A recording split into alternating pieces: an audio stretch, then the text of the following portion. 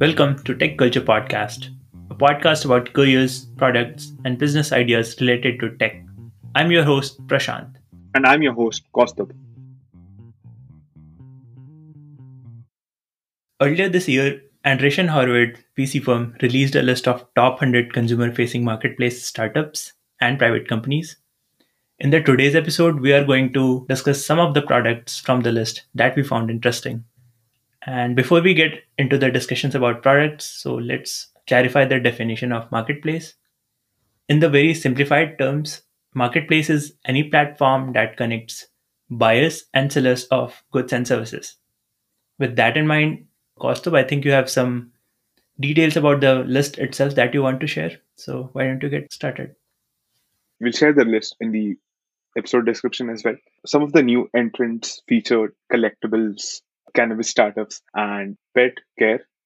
Collectibles remains like one of the categories to watch out. Why is it booming right now? Because millennials who grew up on these things now have the capital to acquire these goods without parental approval. Apart from the overarching theme of capitalism, which promotes you to buy as many things as possible. The list also has a few graduates. So this is the second time the list has been published. The graduates include companies which have been IPO'd or acquired: Airbnb, DoorDash, Poshmark, Postmates. And some of the companies which IPO'd, thanks to the bullish run of the market, they saw a steep hike in their stock price. But that's not what we are going to talk about. Of these companies, the top company, Instacart, accounts for 70% of the observed GMV. And GMV is a gross merchandise value or gross market value. Celebrity engagement had the highest year on year growth. So we also have one marketplace related to this. All right. So before we start talking about products, I wanted to explain few types of marketplaces that is going to be recurring theme when we discuss products later in our episode. One of the types of marketplace is managed marketplaces. Managed marketplaces perform some additional services to establish better trust other than the usual task of matching between demand and supply side. So these additional services could be verifying product authenticity, vetting the service providers, or sometimes creating the supply side themselves. These managed marketplaces are useful in marketplaces that require high trust and have high value transactions like marketplaces for luxury goods. However, there are also some downsides for managed marketplaces. They have high operational cost, so it is a little bit difficult to convert them into profitable business. Another type of marketplace is vertical marketplaces. Vertical marketplaces cater to the needs of a particular industry, product category, or a group of customers with specific needs. So, the good thing about vertical marketplaces is that they can offer experiences tailored to the unique needs of a particular group of users. For example, we have resale marketplaces like Poshmark or Mercury where you can sell all kinds of stuff. However, there is this product called Courtesy where you can only sell women's clothes and accessories. So, Courtesy would be an example of vertical marketplace, and Mercury or Poshmark would be horizontal marketplaces.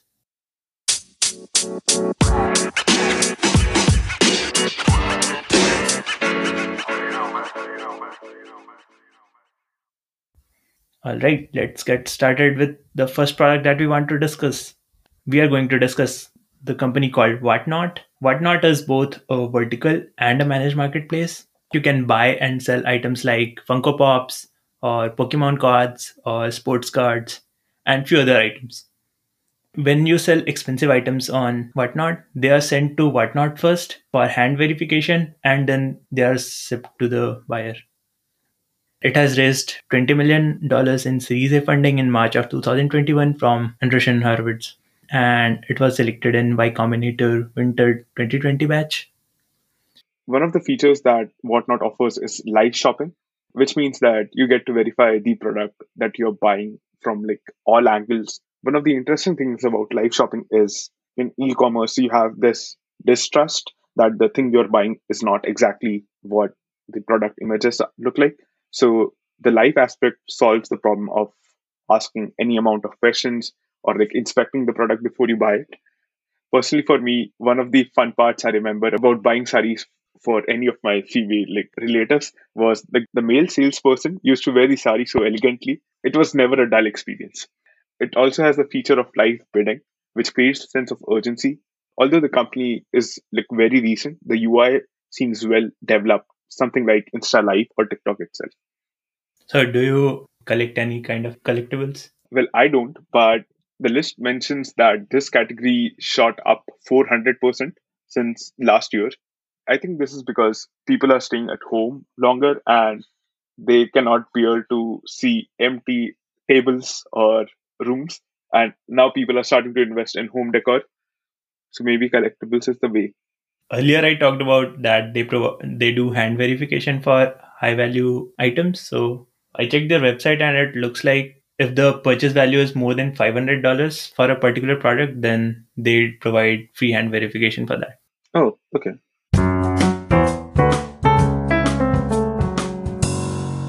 The next company I'm going to talk about works in the domain of celebrity engagement and alternate monetization.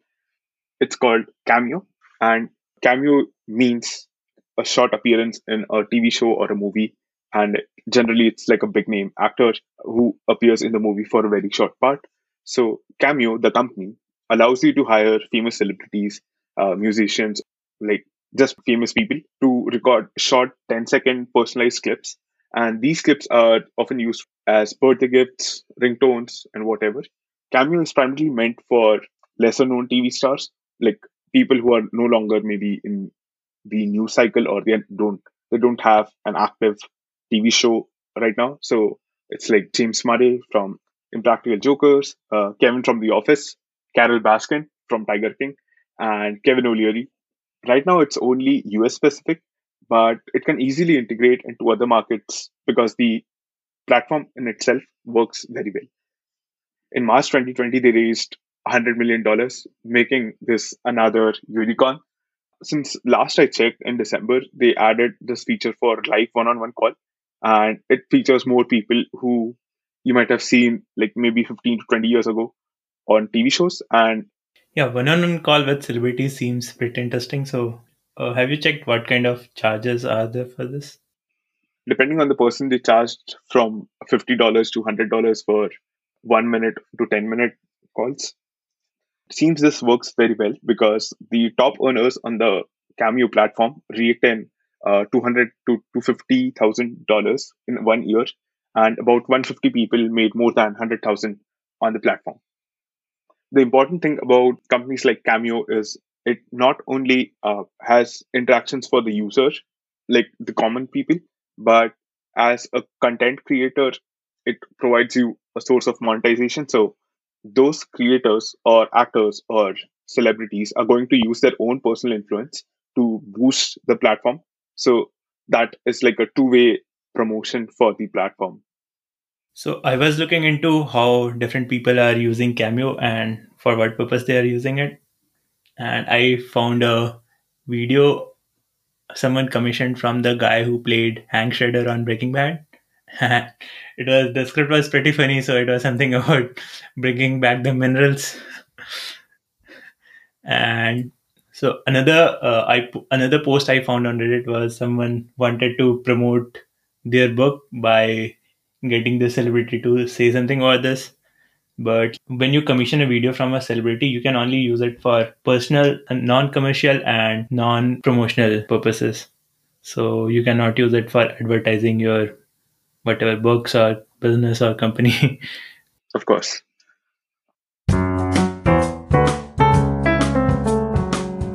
All right. So next we will look into the e-commerce domain. Kaustubh, do you want to talk about this? So OfferUp is a second-hand C2C marketplace. A16Z was a recent investor. It could explain why a certain e-commerce features on this list and not others, like maybe Mercari, which are not invested in by them. OfferUp last year acquired Letgo, which was one of their competitors, and similar to other e-commerce platforms, they saw a 30 to 40% increase in purchases thanks to the pandemic. Again, $1 billion valuation. Another thing is Poshmark also works in the domain of e-commerce, and they were in the list of graduated startups because they IPO'd sometime earlier this year. So, talking about the companies that graduated from the list, I actually looked into how their stocks were performing. I looked into Airbnb, DoorDash, and Poshmark, and all of these companies had like 60 to 100% increase in their valuation on IPO. However, it seems like only Airbnb has retained their valuation, and DoorDash and Poshmark has, I think, come down a lot since their IPO in the past 4 5 months. Have they gone below their launch price?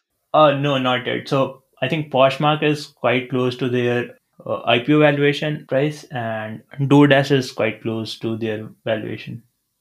Okay, Poshmark launched at 101 and right now it's at 43. Yeah. So in my opinion, since the COVID situation as well as vaccination situation is getting a lot better in US, maybe people are doing a lot less online shopping and deliveries, and maybe people have already started to travel. So that's why Airbnb valuation is holding. True.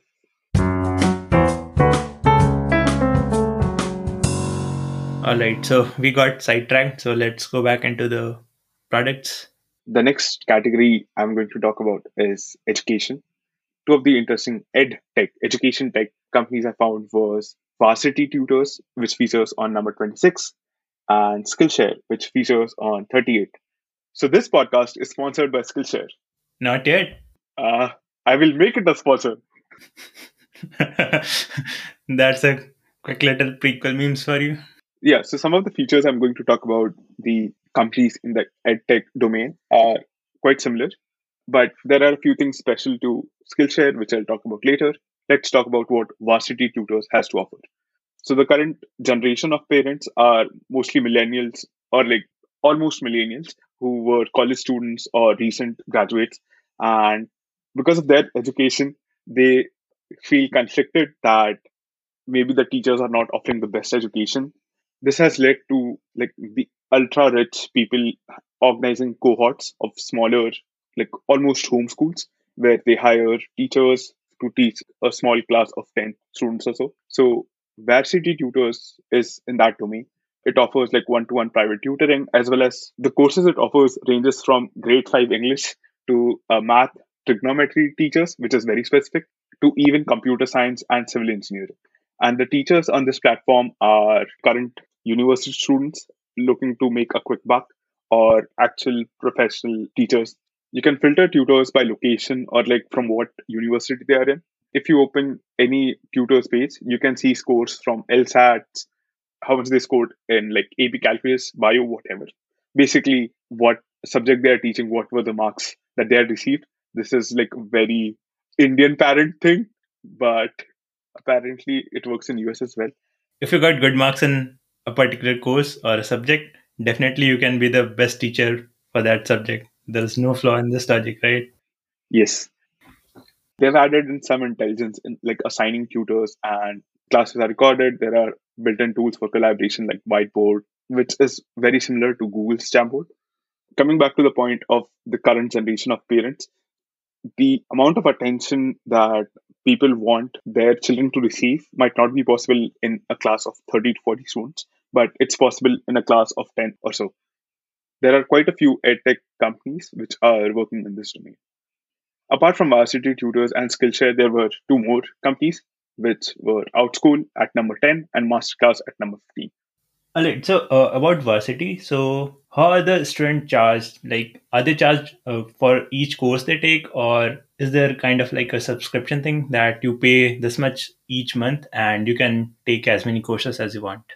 The courses it offers are like bundles and are individual courses which you can buy, or you can also join like a small cohort, and you are charged for each of these by the hour. So you can take up a language course like Spanish, and it has maybe 8 to 10 lessons, and you are charged by each lesson. Not necessarily a subscription service, but pay as you go. How much are the tutors paid? So maybe some of our listeners who love teaching want to start teaching some subjects here. So I could only find information about how much every course charges. I'm not sure what is the cut of the platform or like how much does it give back to the tutors. Let's talk about Skillshare. One thing which separates Skillshare from Varsity tutors is the way you teach adults and the way you teach children is somewhat different because they want to spend minimum time on the education part. So Skillshare not only earns from student, but the flywheel which we discussed earlier for Cameo. Skillshare, it's also good for online personalities to monetize their experience. Ali Abdal is one of the productivity YouTuber, and he explains in his video, YouTubers are perfect teachers for Skillshare because not only does Skillshare sponsor their videos, but the creators can promote their Skillshare courses on each of their video without having the sponsorship itself. Two ways to monetize on Skillshare. One, you can create affiliate links to sign up, or people have their own courses on Skillshare. I also personally use Skillshare for like finance management and Photoshop.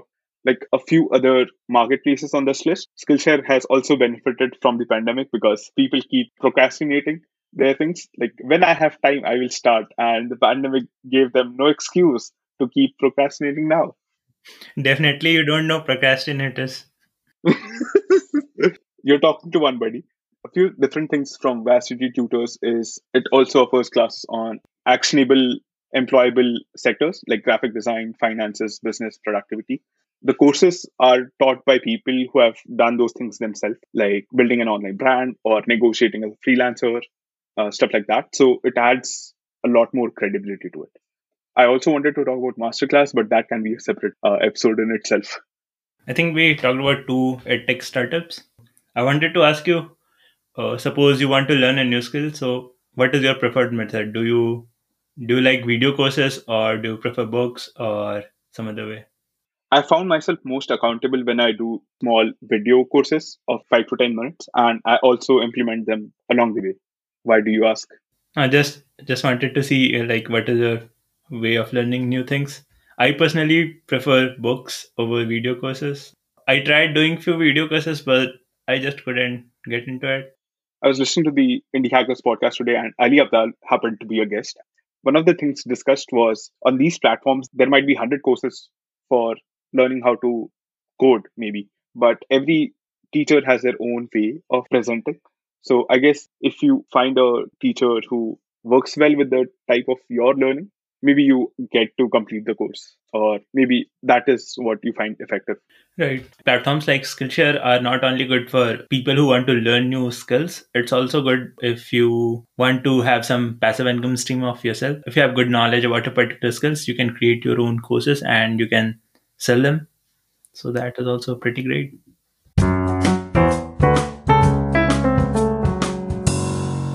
The next marketplace we are going to talk about is called Zola. It is a vertical marketplace for wedding industry. Zola provides tools for wedding website, registry, checklist, guest list, seating charts, and gift trackers. So when I was looking into Zola, I was quite surprised that people actually make websites for their wedding. Zola also guides you through the entire process, and maybe you have some doubts about how to get started with different tasks. So it also helps that and also answers your questions. Zola was founded in 2013, and it has raised more than $140 million. And their latest funding round was private equity round in May of 2020. The current valuation is around $650 million. So, from the services you described, is this catered to maybe like only Christian weddings, or does this also work for other religions? I mean, the platform itself is religion agnostic. So if you need tools for registry or seating arrangement or creating your invite, you can use this platform. Doesn't matter. That's not a question in the beginning when you sign up that what is your religion. Okay.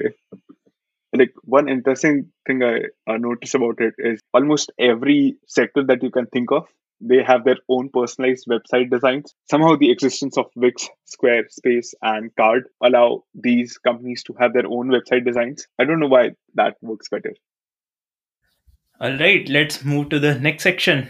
We are discussing products for travel industry. During the pandemic, the travel sector took a huge hit, but now that things are opening up and people are getting vaccinated, maybe it depends on the country. In this context, we are talking about US. So travel is one of the sectors which is expected to bloom post pandemic because people want to resume their outdoor activities. So HipCamp is a company that manages your outdoor excursions. Let's say you just have this fascination of living in a treehouse or an RV or camping out in the desert. HipCamp provides you managed experiences for that so that you don't have to go out figuring all the logistics. It's somewhat like a tours and travel which manages all your itinerary. Yeah, actually, when I was looking through the list, I found many companies for travel industries. So there were at least two companies which allowed renting RVs and camping vans. So these were Outdoorsy and RV Share.